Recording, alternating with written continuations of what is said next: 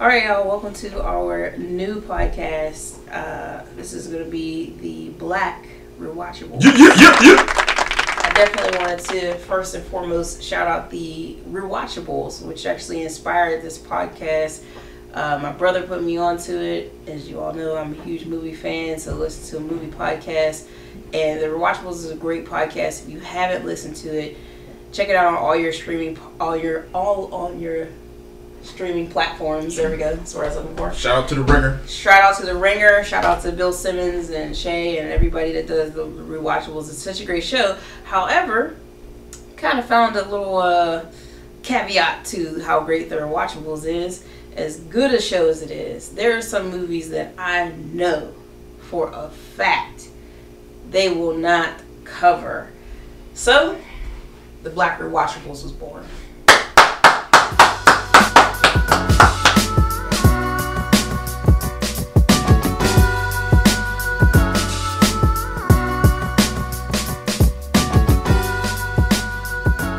And there's no way we can do any kind of show about black movies without starting with one of the greatest black movies of all time. And so, straight fire. In honor of the Black Rewatchables first episode, we're doing a black classic. Definition of classic. Eddie Murphy's Coming to America. Shout it out one time.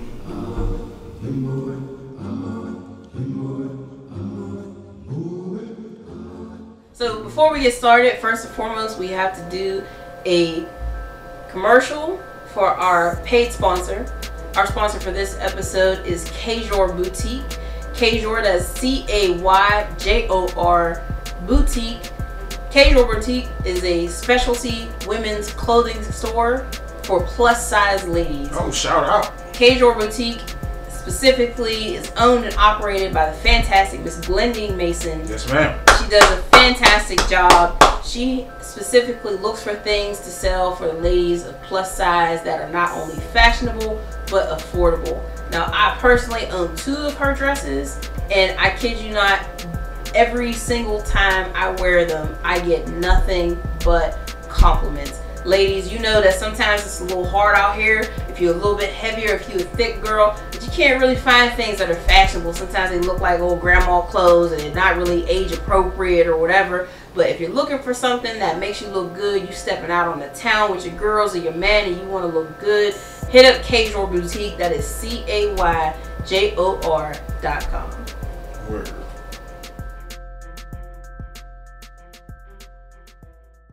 So, to get started, I don't even, usually I guess in the rewatch they always do kind of like a plot review. I don't even think that's necessary for this movie.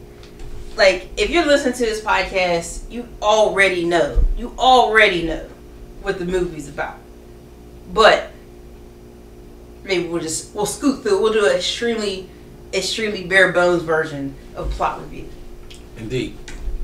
So, Prince Akeem, who's basically been pampered his entire life, is about to be wed in an arranged marriage by his parents, and he decides that he don't want to do that. Nah. So he asks his dad if he can, sow his royal oats, as they say, or as his dad says at least. And him and his boy Semi decide to go to America. More importantly, they decide to go to Queens to look for Akeem's queen. Upon getting to Queens, after some searching that was unsuccessful, they stumble upon a character played by, was it Sherry? Sherry Headley, otherwise known as Miss Lisa McDowell. Only known as Miss Lisa McDowell. Yes. Yeah, can we name any other Sherry Headley movies? Nah. Shout out to Sherry Headley. Nevertheless, she has a dickhead boyfriend. Can I say dickhead? Sure. A dickhead boyfriend, played by Eric LaSalle, who's not representing light-skinned niggas in a very proper way. Which we will expound upon. Yes, we will get it to Eric LaSalle later. Nevertheless, after that falls apart, King swoops in. Slides into the DMs. Slides into the DMs in 1988. How they do it in 1988. They start dating. They fall in love. Eventually, his raise shows up to America. and his pop says some foul stuff to her. She runs off. He tries to find her. It doesn't work out. He thinks it's over, and then right when he's about to get married, boom, it's Lisa McDowell in the movie. In the movie. So, that's being said, let's get into some of what we like to call the categories. I have to start with probably the biggest one, which is the most rewatchable scene. This movie has been quoted and quoted and quoted, and this is a part. I feel like this movie is part of Black conversation. Like, there are just things that happen in this movie that you could say to somebody else, and they know exactly what you're talking about without context. So, what would you say are some of the nominees for most rewatchable scene? All right. So, my strongest nominee. This is the case I'm pushing. I will put others forth, but to me, the most rewatchable scene is the Black Awareness pageant. Completely. There's just so many. There's so many. Between the pastor, Randy Watson, I thought it was trash. Absolutely. There's a lot that in that scene. That is my strongest contender. Off top. You know what was funny? Rewatching it this time though, which I think is just funny in general. Not funny in general, but it's actually interesting in general. Is that they were just having a Black awareness rally. Period. In the middle of New York City. In the middle of New York City, in the middle of winter. They're like, and the one side said Black Awareness Week. They had a whole week devoted to just being black.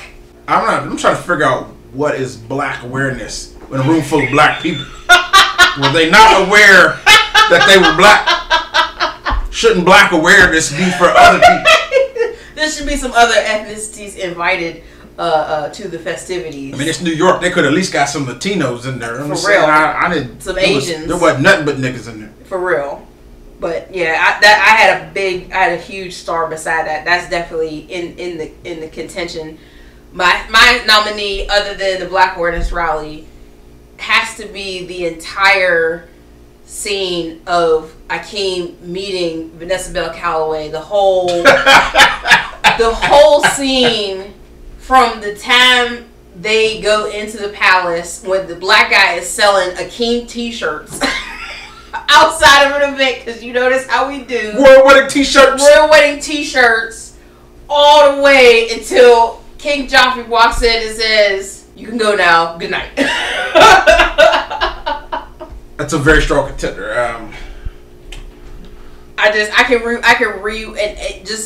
Rewatching it this time for the bazillionth time. To me, one of the things that stands out so much, we get so excited when we see Black excellence, and I feel like both of those scenes are Black excellence in its own way. The Black awareness scene being more of a comedic representation of American Black excellence, because we all know that person that is like all about religion and all about Jesus and all these other things, and somebody that's trying to start their singing / rap career that's not really good, and somebody trying to collect money for something that you need to put money towards, somebody trying to Cash App or GoFundMe or whatever. All those things are like classic Black aspects. But that whole scene of the initial palace scene of him meeting his bride-to-be, and as you corrected me, Paula Abdul's choreographed dance scene, which I thought was Debbie Allen. Shout out to Debbie Allen, but it wasn't her. It was Paula Abdul. Shout out Paula Abdul. So super shout out to Paula Abdul, because those dancers killed that scene, and it's so good. It's so good.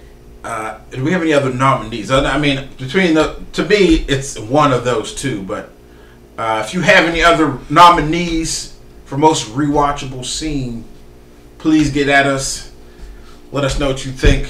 But for me, it's the Black Awareness pageant.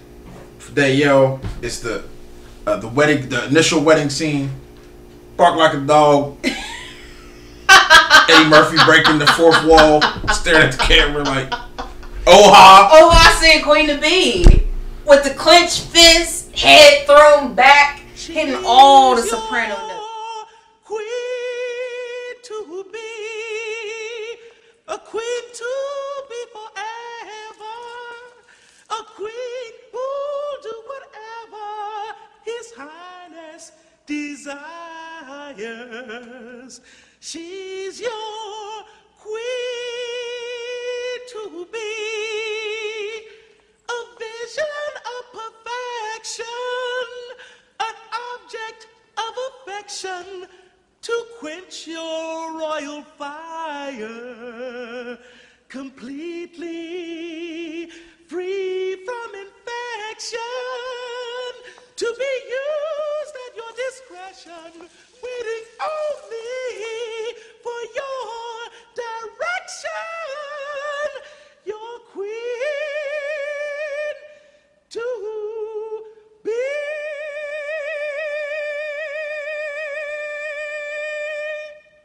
Free from infection. Free from infection.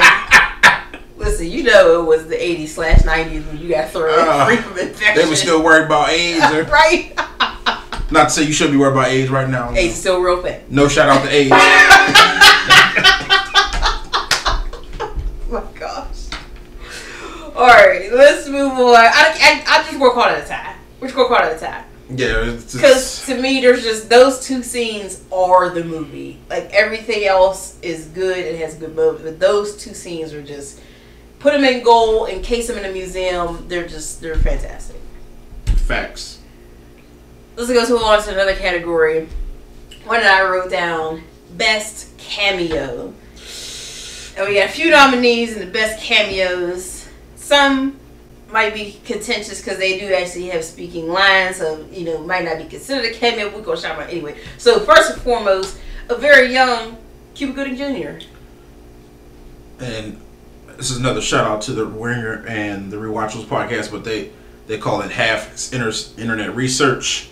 And according to my internet research, this is the first film Cuba Gooding Jr. ever appeared in. There you go. So him sitting in the chair with that grin, getting his Jerry curl snipped, is the first time we've ever seen Cuba Gooding Jr. And to my immediate off the top of my head knowledge, is the only Oscar winner in that movie. Has no lines. Facts.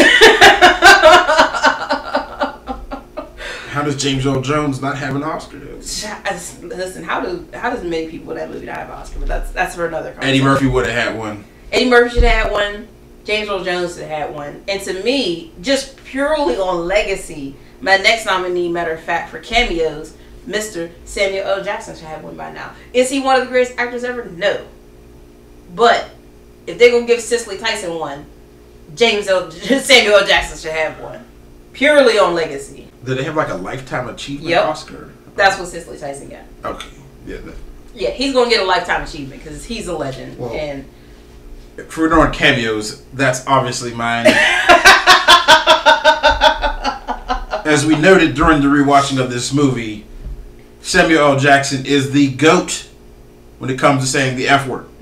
Unmatched. Unmatched. No one else says it funnier than him. I mean, soon as he turned around, like, what the f? Like,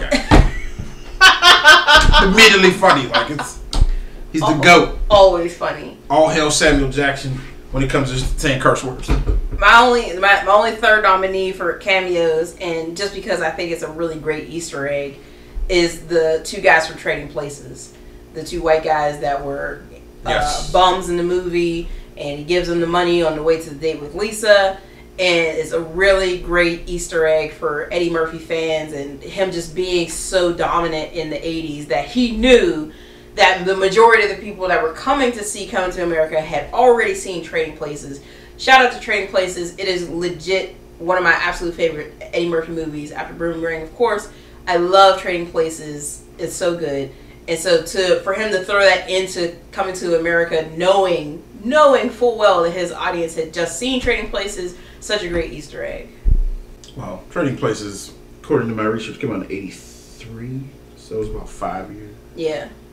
But I mean, still, I mean, everyone who watched that movie, most people I would say, watching that movie knows exactly what that reference is, why they're poor, why it's funny, who these white guys are, all those things. So it's a really great cameo. Randolph! I'm not speaking to you, Mortimer. Look. So he thinks winning the cameo award, or he's already said. Yeah, I'm Sam Jackson. Team Samuel L. I'm Samuel Jackson in any form. There. It's so funny. It's so good. All right. Next category. So next category for me is just kind of a think piece. I didn't even really write any options down, but this next category is called the Aunt Viv casting couch. Who would you replace if you were going to replace somebody in this movie? Or actually, we had talked earlier about who they tried to replace Eddie Murphy with in the TV failure. Yes. So again, this is not even internet research. This is a fact actually, but I did not know this. But they did attempt to make a TV show of this movie, and there was a pilot, and it actually aired the pilot on CBS. Terrible. They actually had Oha in it. He played himself, but Akeem was played by none other than Tommy Davidson. I just really want to. Okay, first of all, CBS. Let's start there. How did CBS greenlight a TV show based on a rated R black movie? Who did that? I'm trying to figure. Like I wasn't alive in the '70s, but in my lifetime, there have been absolutely zero black shows on CBS worth watching. Oh my God! I know they brought back Bill Cosby at some point when he had his second show. Nobody watched that. I can't. And I think Cedric the Entertainer has a show on there now. But there's no Martins, no Fresh Princes, no Living Singles, no Blackish, even out of the newer stuff. Like I can't name one mostly black classic show on CBS in my lifetime. So for them to get their hands on this probably is why it was unsuccessful. And to think that Tommy Davidson could even remotely replace Eddie Murphy. That is literally apples and oranges. This is no disrespect to Tommy Davidson. However, he's too goofy to play that character. He's too goofy. You gotta have the swag. Akeem had swag. He was a prince. He was educated. He was smart. He wasn't all like goofy like Tommy Davidson is. Like that in no way did that make any sense. Like I want to know how many people they called first before they called Tommy Davidson and he said yes. I mean, I can't even. The only two movies that I really liked Tommy Davidson in was Booty Call, Black Dynamite, and Black Dynamite, which will be a future Black Rewatchables podcast. You know, him as Cream Corn was pretty funny. He was funny. That's so good. But other than that, I can't name any other iconic Tommy Davidson moments. Nah. That and his Sammy Davis impression was pretty good. Yeah. But he is not Eddie Murphy. No disrespect. One of the things I will say about casting, though, I think it was interesting that they went with a pretty unknown and still fairly unknown for the quote-unquote love interest. I mean, Sherry Headley lives off of this movie still. I mean, she didn't really do anything after this or before this that I know that you wouldn't immediately be like, oh, that's Sherry Headley. I mean, she's been in some things. You've seen her here and there, but I'm surprised there wasn't a bigger female lead in this movie, especially since, I mean, Eddie Murphy is literally at the top of his game in this movie.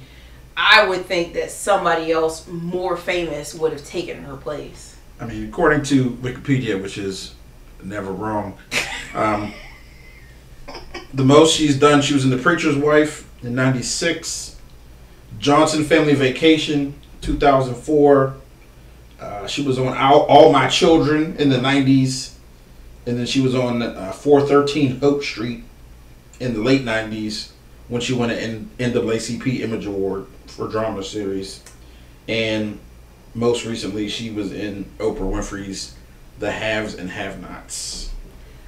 Well, Wikipedia speaks for itself. As I said, not super famous, but still a decent job. I mean, obviously she wasn't winning no Oscar for her portrayal, but she was beautiful and she was believable, which is about all you needed really to be the leading woman in this movie. It is interesting that you said it, especially considering the star magnitude of everyone else. I mean, this is peak Eddie Murphy. Seriously. James Earl Jones, John Amos, Arsenio Hall, like Louis Anderson has like 5 lines, and he did like even Eric LaSalle. Eric LaSalle. Like, there are megawatt stars in this movie, and they have this unknown playing his love interest. I mean, mean, I guess that's kind of a really, if you think about it, kind of a rolling tradition with all the women in the movie. All the women in this movie are kind of unknowns to the masses. I mean, we know them on sight because of this movie, but there really aren't any, very powerhouse women in this movie. But it is what it is.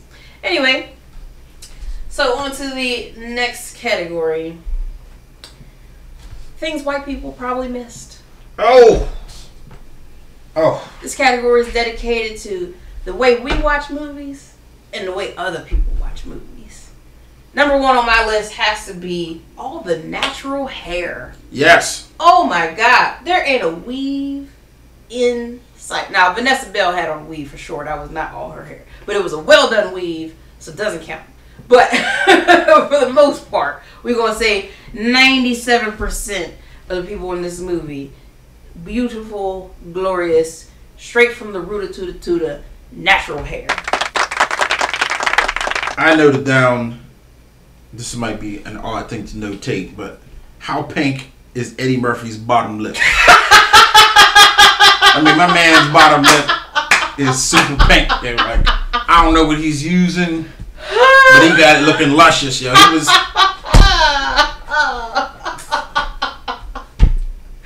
Oh my gosh. Once again, these are things that other people would not notice. I mean... At all. At all. Right. Shout out to Eddie Murphy's bottom lip. I mean, I don't know if it still looked like that, but I mean, it was looking wet. Alright, let's move on to one of what's going to be one of the hardest categories to choose from. Best line. Oh. Best line. All right, so let's just go off our nominees. Yep. My first nominee is in the beginning of the movie. They're having breakfast at the table. In walks Arsenio Hall. James Earl Jones says, "And what now, silly?" Like this, the way he says it, his level of disgust, immediate disgust at him. That's my first contender. My next contender is right after that, the scene after they leave breakfast and they go on to train, and they get into this conversation, and Arsenio wants to know why Akeem wants a woman who rouses his intellect and his loins over a woman who literally just obeys his every command. And they talk about when you want a beautiful fool, and he says that's the way powerful men have always been. It's tradition. Facts. That's such a, like, I could go, we could have a whole podcast just about that line, period. Because, again, this is in the 80s, and this is when you have all these powerful men, your Donald Trumps and your presidents and all these other people who just have these trophy wives. It was the era of the big cars, Rolex, and trophy wives, and there were I won't say no, but there were not a lot of women, powerful women, really voicing themselves like we have now with your Oprahs and your Ava DuVernays and Serena Williams, and just powerful women that we have now. I mean, women in the 80s were literally just arm candy. It is interesting to note that Eddie Murphy's character was looking for something beyond that. Indeed. So, a little bit of a minor step in progressivism in this movie, for Eddie Murphy looking for a strong, independent woman to actually build something with. So that's definitely a credit to his writing. If you didn't know, this movie was actually written by Eddie Murphy, and there's no one else credited. He wrote it. It's just written by Eddie Murphy. There's no one else credited with him. And I wrestle with that idea because in one hand, you kind of feel like, okay, maybe he's saying that he wants this, beautiful intellectual woman to be progressive. But at the other hand, is like, is he saying it's because he knows that's what women want to hear, and he also wants men and women to see this movie? But we'll give him the benefit of the doubt and say that he was being progressive. He has a number of daughters now, so it's like we'll give him the benefit of the doubt and say he has all the daughters. and say that he was being progressive and really putting the idea out there that a woman should not just be arm candy or not just be someone who obeys his commands and barks on command, but should also be intellectual and stand for something and can still be beautiful on top of that. So my next nominee for best line, this is one of my stronger ones. His mama named him Clay. I'ma call him Clay. His mama called him Clay. I'ma call him Clay. I say this randomly Classic. to this day in all sorts of conversations. I could have used this line when we talked about things white people wouldn't get either. True. Because black people, I know, we use this line quite often. I feel like you could say this with no context to a random person of color. Yes. That you don't know. And they will immediately know what you're talking about. Exactly. They know exactly what movie, what scene, who said it. Immediately. In that same spirit, I'm going to add to that my next nominee for best line, and one of my favorites, and you got to say it right. I thought it was trash. Which we also repeat endlessly. Yes. If you spend any time around our family, that line is used multiple times a night. So many times. Even for things that don't make sense. My next line is very close to that line in the movie. It is the Hugh Hefner on high. Yes! Which I forgot about. And it's like, it's one of those ones that's like, there's so many good lines. But as soon as you hear it, I want it to be in Eddie Murphy's brain when he wrote that line down. I said, God, was the Hugh Hefner on high for the beautiful woman that he made. Said, man can take the picture, but they can't make it. I'm talking Larry Flint, the Hugh Hefner on high. Like, I mean, that's untouchable. Like, it's untouchable. Oh my gosh. I gotta throw in one from the incomparable James Earl Jones, who has so many good lines. He's just good, period, as a king. We'll talk about that in a minute. But my favorite line from him is when he's talking to John Amos, and John Amos says, "You don't have enough money to buy my daughter." He looks him straight in the face and says, "The glorious nonsense." Yes. His eyes expanded like he was appalled that this man didn't think he could buy my. Oh, now granted, he was already offering him he had started at $1 million. He was already up to $2 million. This man said he didn't have no money. He said nonsense. I'm trying to be that rich, son. He was already giving away $2 million like it was nothing. And the fact that whatever number he could conjure was nonsense into comparison to how much he could give him to buy another human being. He felt like he needed to compensate. What exactly happened that he needed compensated? That $2 million was going to do. That his son was working there. You got to pay him for his son working there. Oh my gosh, just unbelievable. Just such a good line. My next nominee is simply 3 words. He ain't lying. How many of these lines are from the barbershop guys? My other one is also from the barbershop, and this is another one we say a lot in my family. What is this, velvet? Yeah, I like this thing. I had it written down too. Like, I guess. With a big star beside it. Like literally, if anybody got anything fancy on. If you run your fingers over anything, it could be a dog, it could be somebody's head, it could be a bag, it could be a leaf. Real rap, like it's. That's a standard. So now we have to narrow this down. What is your strongest contender? And I will say my strongest contender. I think if I'm throwing one into the ring for the championship, it's gonna be I thought it was trash. And you can't think about it without laughing. Because he's about to put a chicken bone in a collection plate. Why is there a garbage can around right now? Why did you think it was a trash? Have you ever passed a trash can at a seated auditorium? No! It's It's ridiculous. Like, everything about this doesn't make sense. Like, Oh gosh. my strongest contender is still his mama called him Clay. I'm gonna call him Clay. And I think that's even funnier now because so many people have, you know, these names and then nicknames and then their Facebook name is something else. Like, there are people on my Facebook, I don't even know their real name. I just know what their Facebook name is. You might only know their Instagram handle. It's like, listen, what did mama name him? What's the government name? Mama call him Clay. If mama call him Clay, I'm gonna call him I'm gonna Clay. End story. That's my strongest. So y'all get at us. Let us know your favorite line.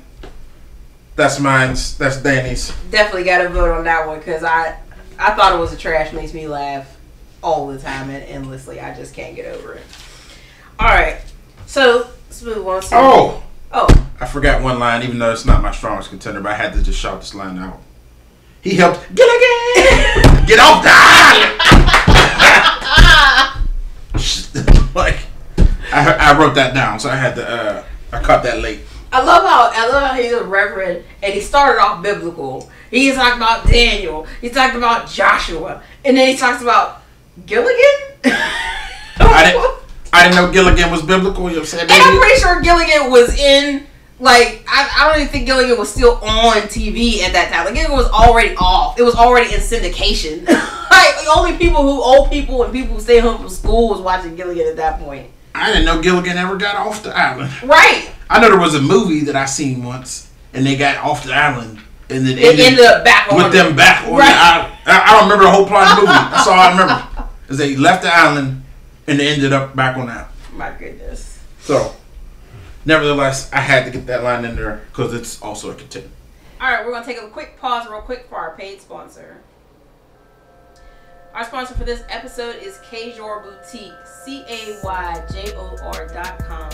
As I said, ladies, if you're a plus size lady, you know the struggle. You know that it's hard to walk into a Macy's or a JCPenney or something like that. You want to find something that looks good. You want to find something with a little bit of swag. You don't want to wear your grandma's clothes. You don't want to wear no matron of honor clothes. You want to wear something that makes you feel sexy, makes you feel good. Or if you're just looking for a lounge set or a jumper, hit up Kajor Boutique. That's CAYJOR.com.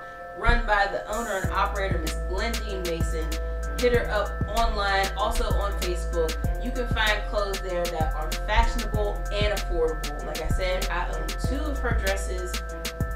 Not even exaggerating. Every time I wear them, I get nothing but compliments. If you're looking for something to go out on the town, hit up Kajor Boutique. Alright. So I just want to have a general conversation. This is just general stuff. General stuff, just stuff that we picked up when watching the movie and maybe we didn't catch before. Not necessarily in a category, but it's just like, I did not notice this last time, or just something that you just want to talk about. Just general stuff. All right, so my first point, just after watching, I think I've seen this movie no less than 100 times. But watching it in 2019, I still have to say that the soundtrack bangs, show. Bangs. Bangs. Bangs.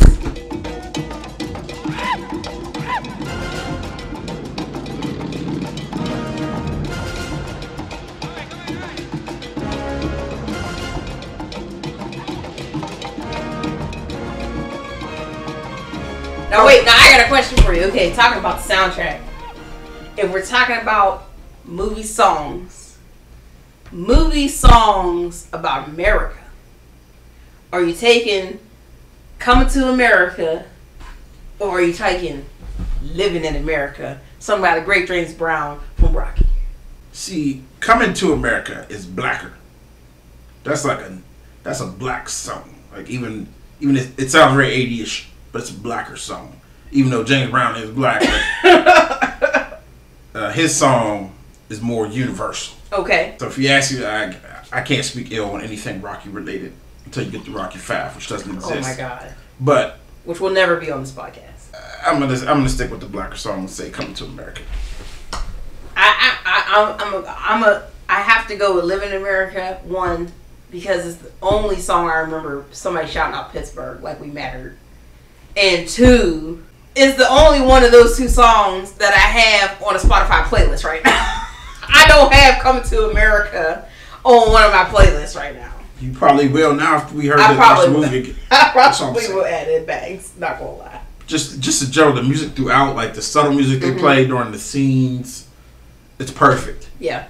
The African music at the beginning, even when the intro, when they're like flying through the country, like the music that they dance to during the wedding, like everything's fine. It really drives a lot of the points of the movie because I feel like if you played certain snippets of those songs, like if you played that African musical opening when they're flying over Zamunda like they did in Black Panther, just that's the opening of the movie. Or when they play that 12-piece orchestra music when he's waking up, like that's that wake up song. Yes. Or like when you play I'm gonna change my wake up song to that. Right? That would be amazing. And then when they play the like really like heavier beat when Vanessa Bell Calloway is about to come out with the drum dance, like it's such a good song. And then when they play the song when James Earl Jones gets to America and he's about to get out of the car, you're like, oh, it's about to go down. Daddy's here. Like every musical scene from that movie just really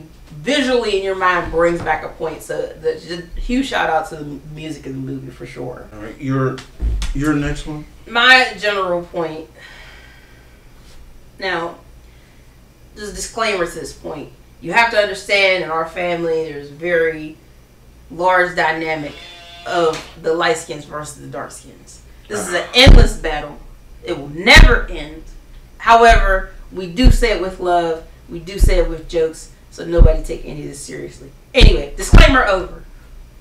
How did Eddie Murphy leave the gorgeous, the chocolatey Vanessa Bell Calloway for Sherry Headley? Come on, son. His dad set him up with beautiful, gorgeous, chocolatey black woman. He said, this is the woman I want for my only son to lead my country with when I die. See, this is where you dark folks just went wrong. Okay? If that's your angle, you already went wrong. Because Sherry Headley is better looking in this movie. What? What? If you want to attack us light skins, listen. Via this movie, your only direct line of attack is Eric LaSalle. You need to take your light skin blinders off. Vanessa Bell Calloway is gorgeous in this movie. This is no disrespect to Vanessa Bell Calloway. She is gorgeous. Beautiful. Sherry Headley got her beat in this movie. No. Oh, listen. Listen. Sorry. If Vanessa Bell Calloway was still queen right now, she would still be better looking than Sherry Headley is right now, and I will put. Listen, I don't know what they look like right now. We talking about in this movie. Sherry Headley looked better. Lies. She did. But I will shout out the fact that the casting director made it a point to have John Amos's daughters to one be a light skin and one be a dark skin, because it's very near and dear to our heart and our family. It's generational in our family that there is one light skin and one dark skin in our family. It's generational. It's how our family is. We 4 straight generations. 4 generations of it. So shout out to the casting director for really just showing the eclecticness of black families. We come in all colors. All colors, all shapes, all sizes. But yeah, you know what I'm saying? Sherry Headley, delicious. Eric LaSalle, you embarrassed us. Oh my God. Let's talk about Eric LaSalle for a minute since we're talking about the disgrace of light-skinned people. Do we even have to claim him? He seems more caramel. Oh no,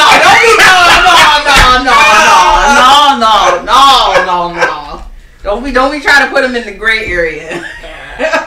Now maybe by ER he was definitely a little bit more brown by then, but he was still young. He comes to America, that nigga was like skinned with a T.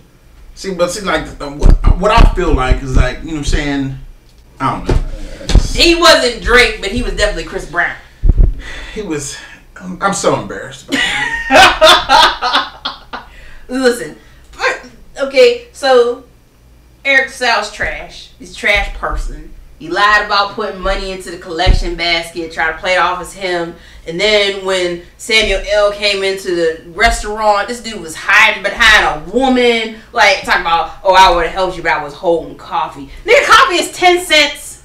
So that's what I'm saying. They fit like, they was hitting all the stereotypes of light skins. Oh my God. You know what I'm saying? Like, they called her soft. This nigga was hiding behind a woman. He was soft and pretty and rich. Yeah, he was pretty. He was riding around in the red Firebird. That's how you know this movie was written by a dark-skinned person. Yeah, man. He had on all these, he had on that triple fat goose coat, yo. the red fringe. Yeah, this with nigga, the red leather gloves. This nigga had a scarf built into his coat when they went to the basketball game.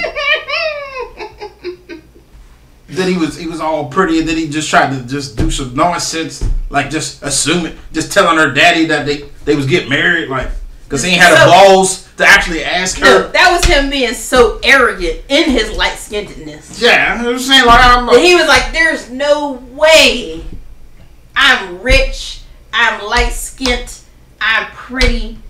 There's no way this woman is going to say no, so I'm just going to jump that part and be like, we already get married. She said yes. So, no shout outs to the character played out by Eric. So, I feel like you set us back at least 10 years after this movie. Oh my gosh. And this was like, this was definitely the era of the dark skins. You had to come to America. Eddie Murphy was on top. Wesley Snipes was on top. Like, this was our time. This was our time. This was the late 80s. This was the down, like, you know, like, they always tell us that light-skinned niggas had a run in the 80s. I was a baby, so I wouldn't know about that. But apparently we had a run. No, y'all remember in the 90s when El DeBarge and them came out. El DeBarge is the 80s. That's all 80s. That's late 80s. That's what I'm saying. Our run was in the 80s. This movie came out, what, this movie came out 88. Oh, okay. This movie came out 88. So by the time this movie came out, I'm going to go out and say this was the end of our run. Eric LaSalle ended our run, yo. I will fully agree with that, and we will put that on his tombstone. Like, man, you owe the whole light-skinned delegation an apology for your acting. You shouldn't have took this part. Oh. You know what I'm saying? You set us back, bro. That's all I'm saying. So, one of the other things that I love that the Rewatchables does, and we're going to steal, is something that's aged the worst. And there's a couple things to me that aged the worst in this movie, mainly just in theory. Nothing about the movie itself really aged the worst, because the movie is still a classic. There's so many good things about it, but just kind of some of the theories, quote unquote, in the movie that kind of aged the worst. One of the things I was thinking of is the theory that you have to get in good with the father first for the woman to fall for you.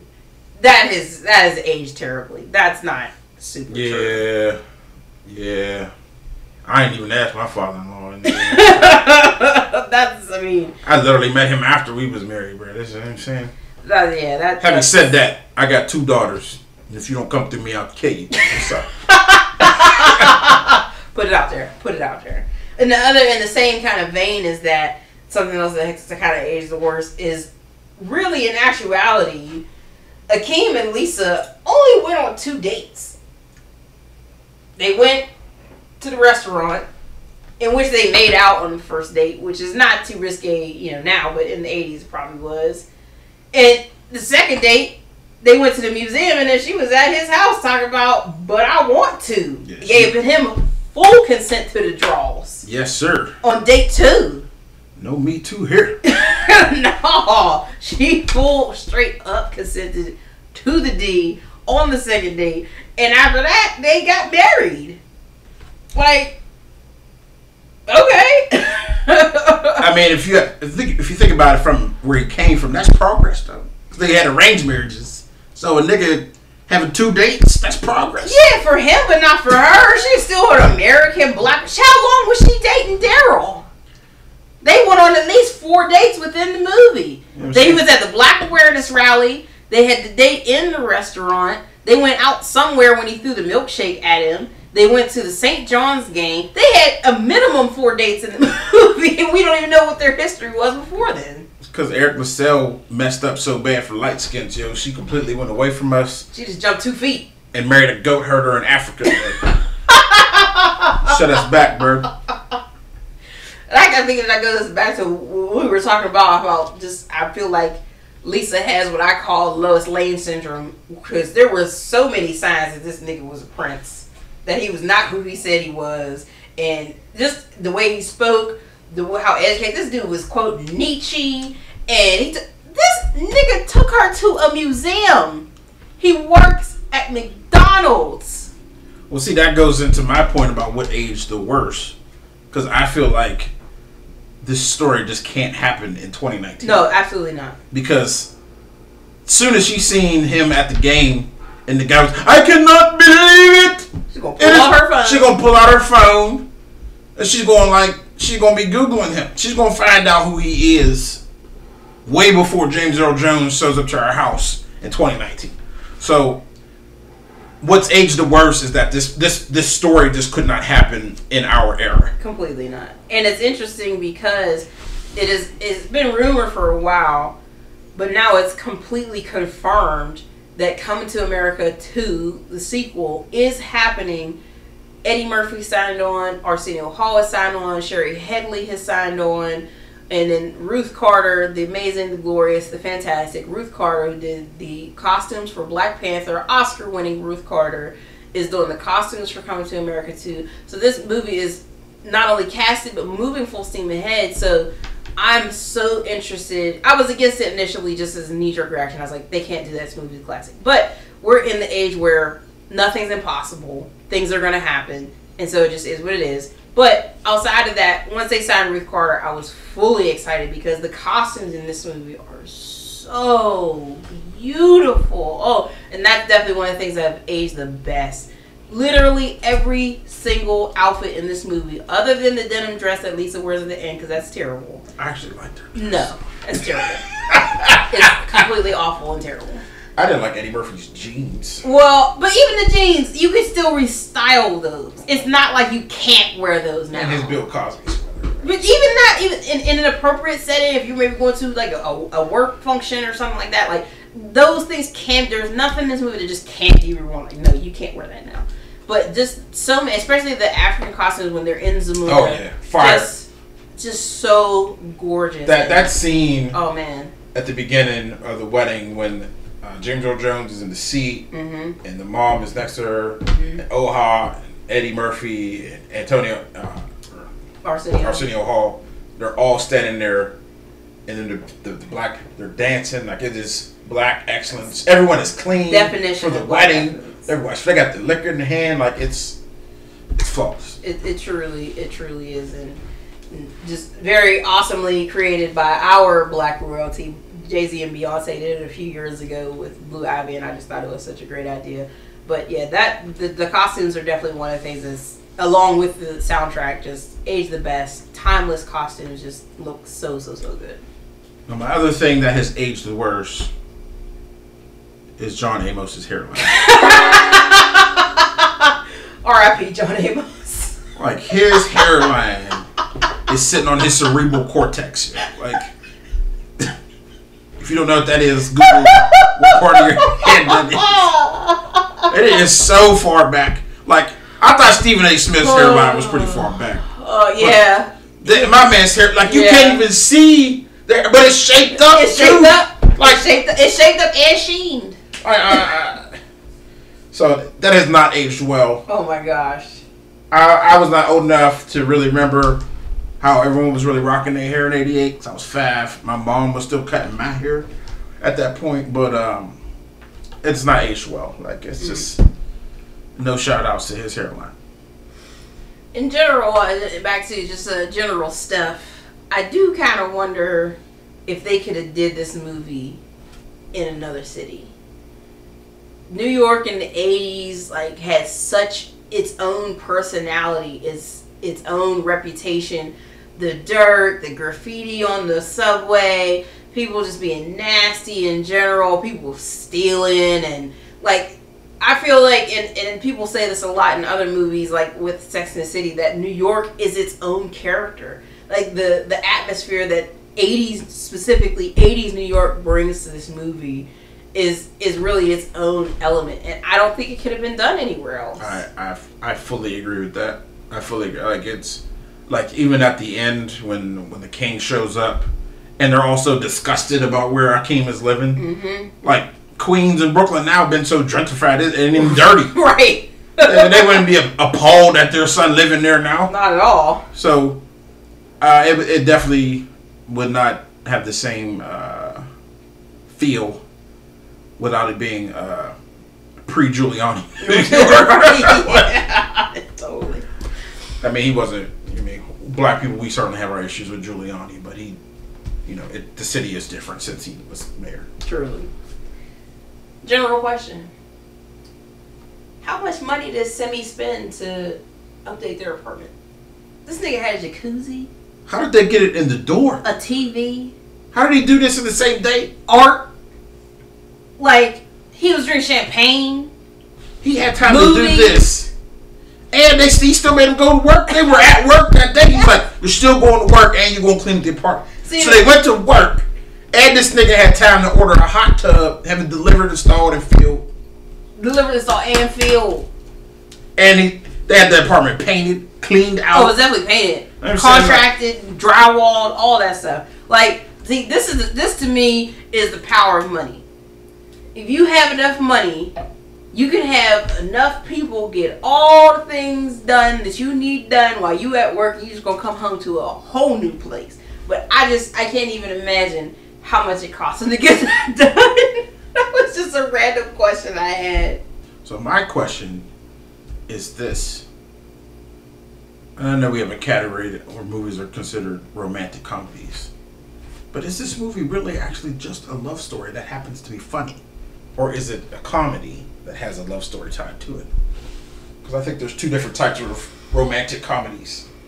There are comedies that just happen to have a love interest. And then there are love stories that happen to be funny. I definitely would not consider this a love story first. Like, the love story happens and it's a big part of the moving pieces. But I don't think of this as a love story first. When people think of love story, I think of The Notebook, The Fault in Our Stars, even Boomerang, really, because that, to me, that whole movie, he was trying. I will reference Boomerang endlessly. P.S. If you don't already know this about me. Well, that's going to get to a question I get to later. But like, when I think of romance movies, you think of that immediate couple or that immediate story of how they fell in love and how they became this amazing couple that you wanted to be with, or that you wanted to watch how they fell in love and what they did for each other that made it so special. I don't consider that this. It happens in the story, but this is, to me, this story overall, first and foremost, is a comedy. And then secondly, to me, this movie is just a shining example of black excellence. Like, I think that should be its own category. Like, comedy, comma, black excellence, comma, romance. It's like when we all showed up to Black Panther with our African garb. Oh my gosh. Like, completely that. And I think that's what made Black Panther so successful, was that there hadn't been this, even in their case, action, comma, black excellence, comma, romance, comma, because it was romance in there. But it was just that whole, there was no example, no, I won't say no, but there wasn't as big an example of black excellence since Black Panther.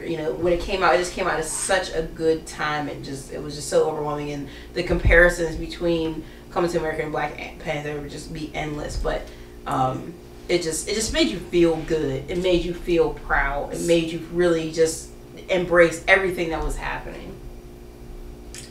It's definitely on the list for the future. For sure.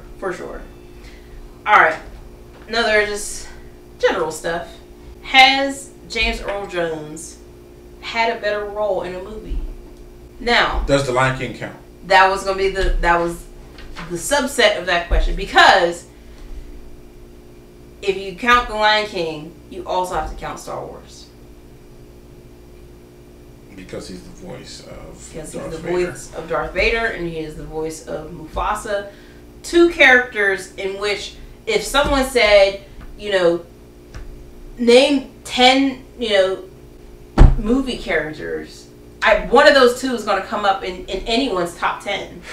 Because they're such massive characters, and you cannot overlook the fact that he played both of them. So I'm going to say my answer is this. If this was just a general rewatchables, it would probably be Mufasa or Darth Vader. But because this is the Black Rewatchables, as a black man, when I think of James Earl Jones, I will always think of him first and foremost as King Joffrey Joffrey. And I'm one who often loses my black points, and I'm a huge Star Wars fan, absolutely, 100%. But when someone says James Earl Jones, the first thing I think of is Mufasa. But I've also had this continuing notion that I stand behind that The Lion King is a black movie. Anywho, but in general stuff, 23 minutes, 23 solid minutes of movie without seeing a white person. And to me, an 80s movie with a majority black cast, first and a white director. And a white director, too. John Landis. Shout out to John Landis for being invited to the cookout. Yes. A white director. You don't see a white person for almost a whole half hour. Almost a whole half hour. You don't even see one. They don't even have a line. There's no one in it. And for that to happen, as we said, right smack in the middle of the 80s when there's Rambo and Stallone, and that's the same person. Schwarzenegger is the person I was thinking of. And so it's just like to go so long without even seeing a white person in this movie. Just there's so many things about this movie I love. So one of our very last categories, one of my favorite questions whenever we thought about this idea. What is the blackest thing that happened in this movie? Some nominees. My very first nominee for what's the blackest thing that happened in this movie? Stu falling down the steps to avoid paying his rent. Your rent, Stu, It's such a small scene in the movie, but this dude throws himself down the steps to avoid paying his rent. I can't even. For me, my first nominee is more just a shout out. But it's really just a shout out to whoever is singing that Soul Glow song. Oh my gosh!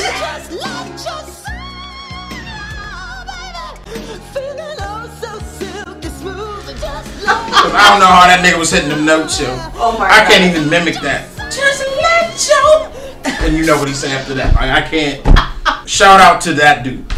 Whoever he is. That's a huge black move. First of all, black people love niggas that can hit high notes. Yes. Second of all, niggas love Jerry curls. You don't see no white people walking around with Jerry curl. That was us. The Jerry curls themselves might be the blackest move in this movie. That might be a high contender for sure. For sure. I've never seen a white person with a Jerry curl. Just saying. All right, your next nominee. Next nominee is going to be two 20-year-old women still live with their dad. Why don't they have their own place? Because their daddy rich. So, them girls should have been moved out there. Both of them is extra. They both live with their dad. Maybe because the mom died, right? No. If they are marrying age. Maybe they was waiting to get married. Then move and out. It's not that they didn't have the money. They both work for their dad. You know they getting paid They get paid alright. Why they still love their dad? Fair. My next nominee is the University of the United States.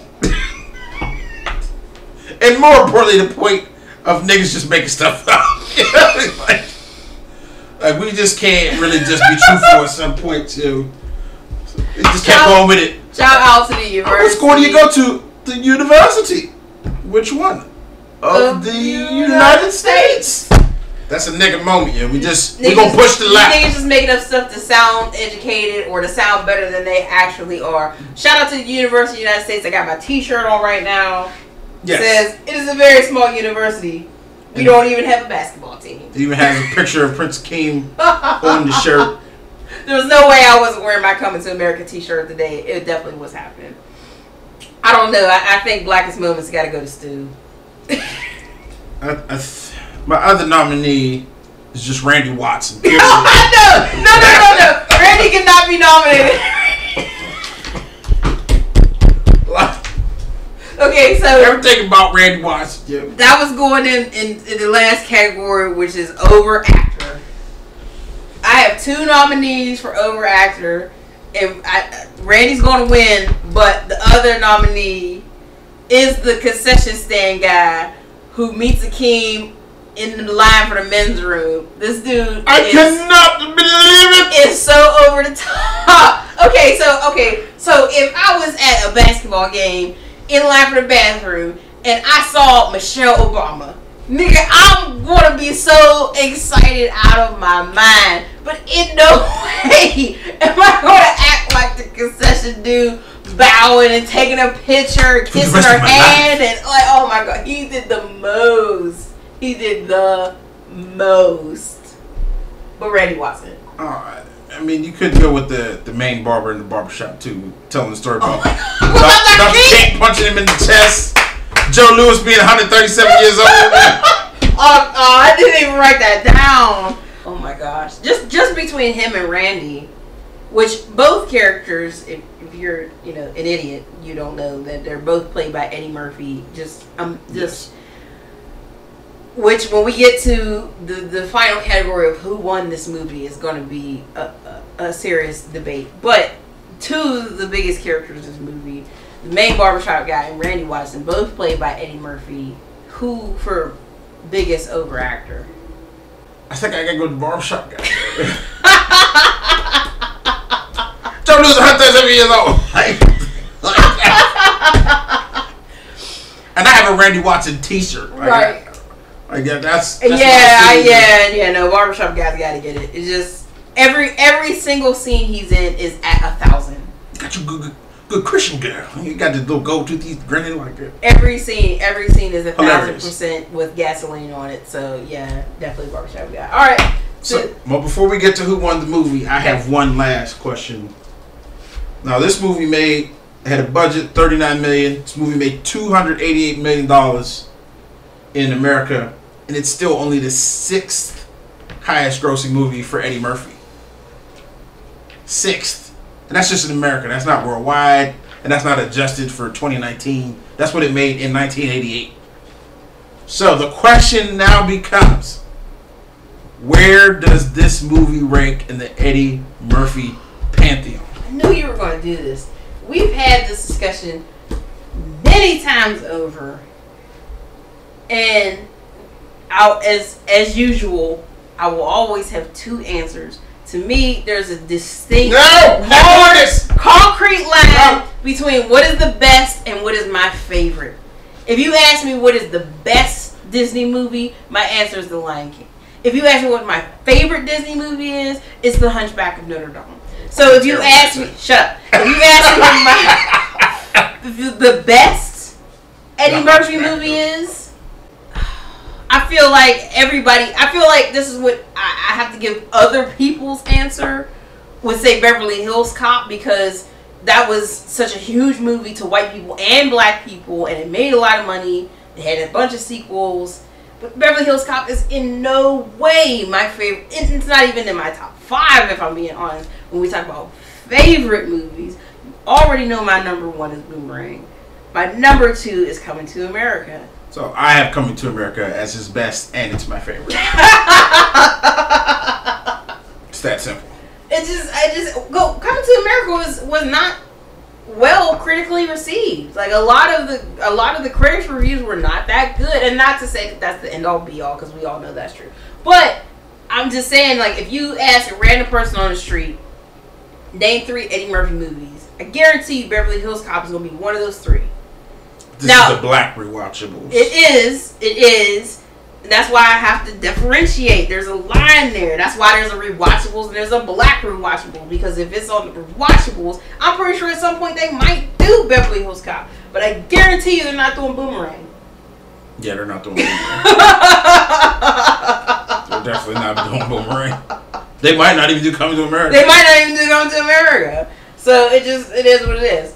Anyway, so that's that. Last category. Who won the movie? This is the person, and this can only be one person. We both have to agree. Who came out on top from this movie? Who was the best actor? Who had the best legacy? Who literally just won this movie? If you were going to put a #1 ribbon around their neck and give them a gold trophy, who won this movie? The easy answer is Eddie, because he's Eddie. He's the star. He plays multiple characters that are Randy Watson, the barbershop guy. The white guy in the barbershop is Eddie Murphy too. But I'm not always about that easy life. And I am here to present the case that the person who won this here movie was in fact Arsenio Hall. I just knew James Earl Jones was coming out of your mouth. Okay, Arsenio Hall. I need to hear a case for this. Here's the case. He is the comic relief throughout this movie. From the first moment he walks in and gets cussed at by James Earl Jones, to him yelling when he shows up at the end, to him spitting out the drink at the bar, to him also playing the preacher, to him also being, his mama called him Clay, I'm gonna call him Clay in the barbershop. I thought it was a trash. That's all Arsenio Hall. This is his apex. This is his peak. You have never had a higher moment where Arsenio Hall, and this man even had his own show for 5 or 6 years. This is peak Arsenio Hall. This is what we will remember him by when he passes. We will talk about this movie and his show. This is his peak. He won this movie. There's my case. Now, as you were talking, you couldn't see me, but I was sitting over here nodding, contemplating, agreeing for the most part that all of those are true and valid facts. All of those.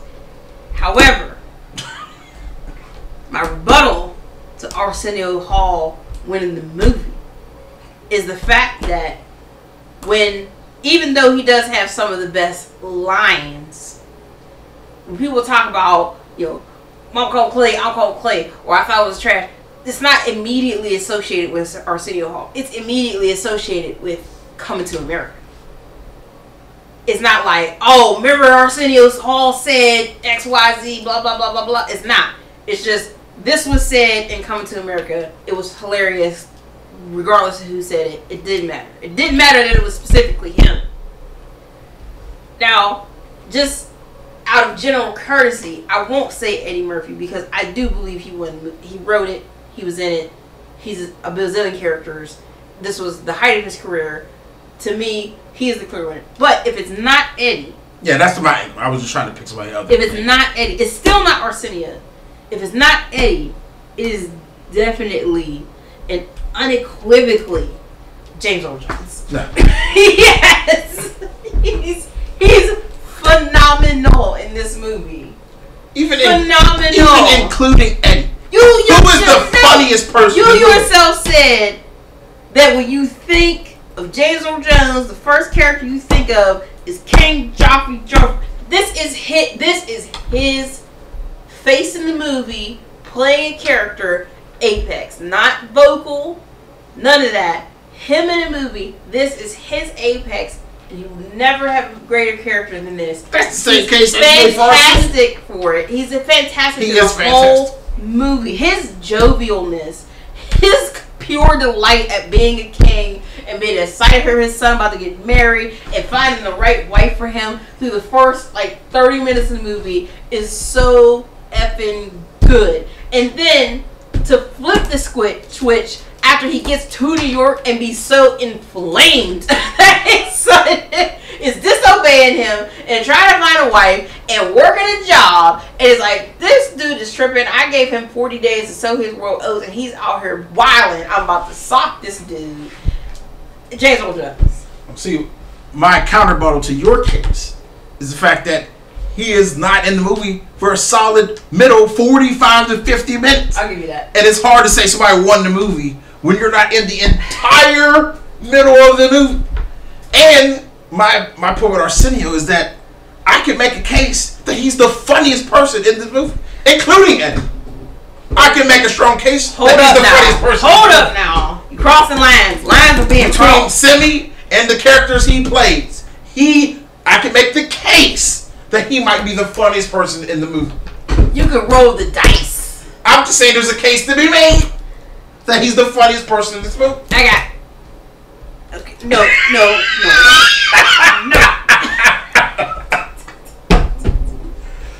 I'm just saying.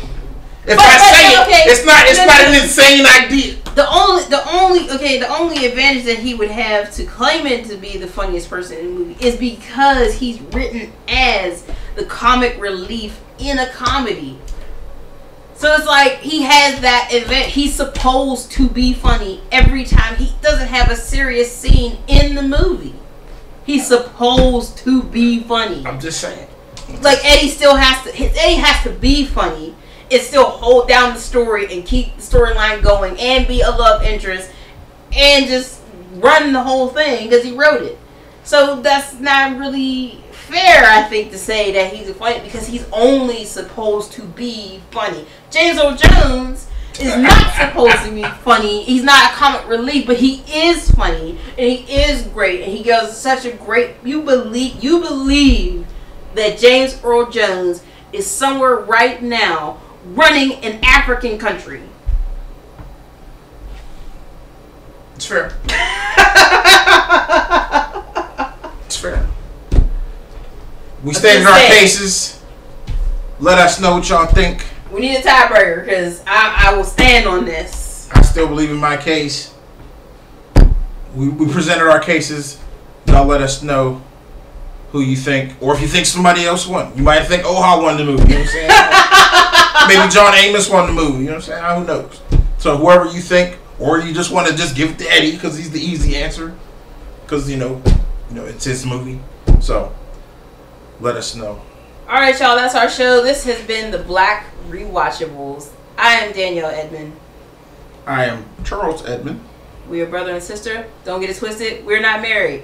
Shout out my wife. Who's probably sleeping. Shout out to my sister-in-law. But this has been so much fun. This was an idea. Once again, we've got to give an homage to the Rewatchables and the Ringer for giving us this idea. We love the show, but you know what? It needed a little blackness. Shout out to our other partners on the NDC podcast fam. Mike Collins, Jermaine Allen. Probably hear from them soon on a future episode. So. Definitely looking to get that back up. But for now, thank you so much for tuning in to the Black Rewatchables. Yo.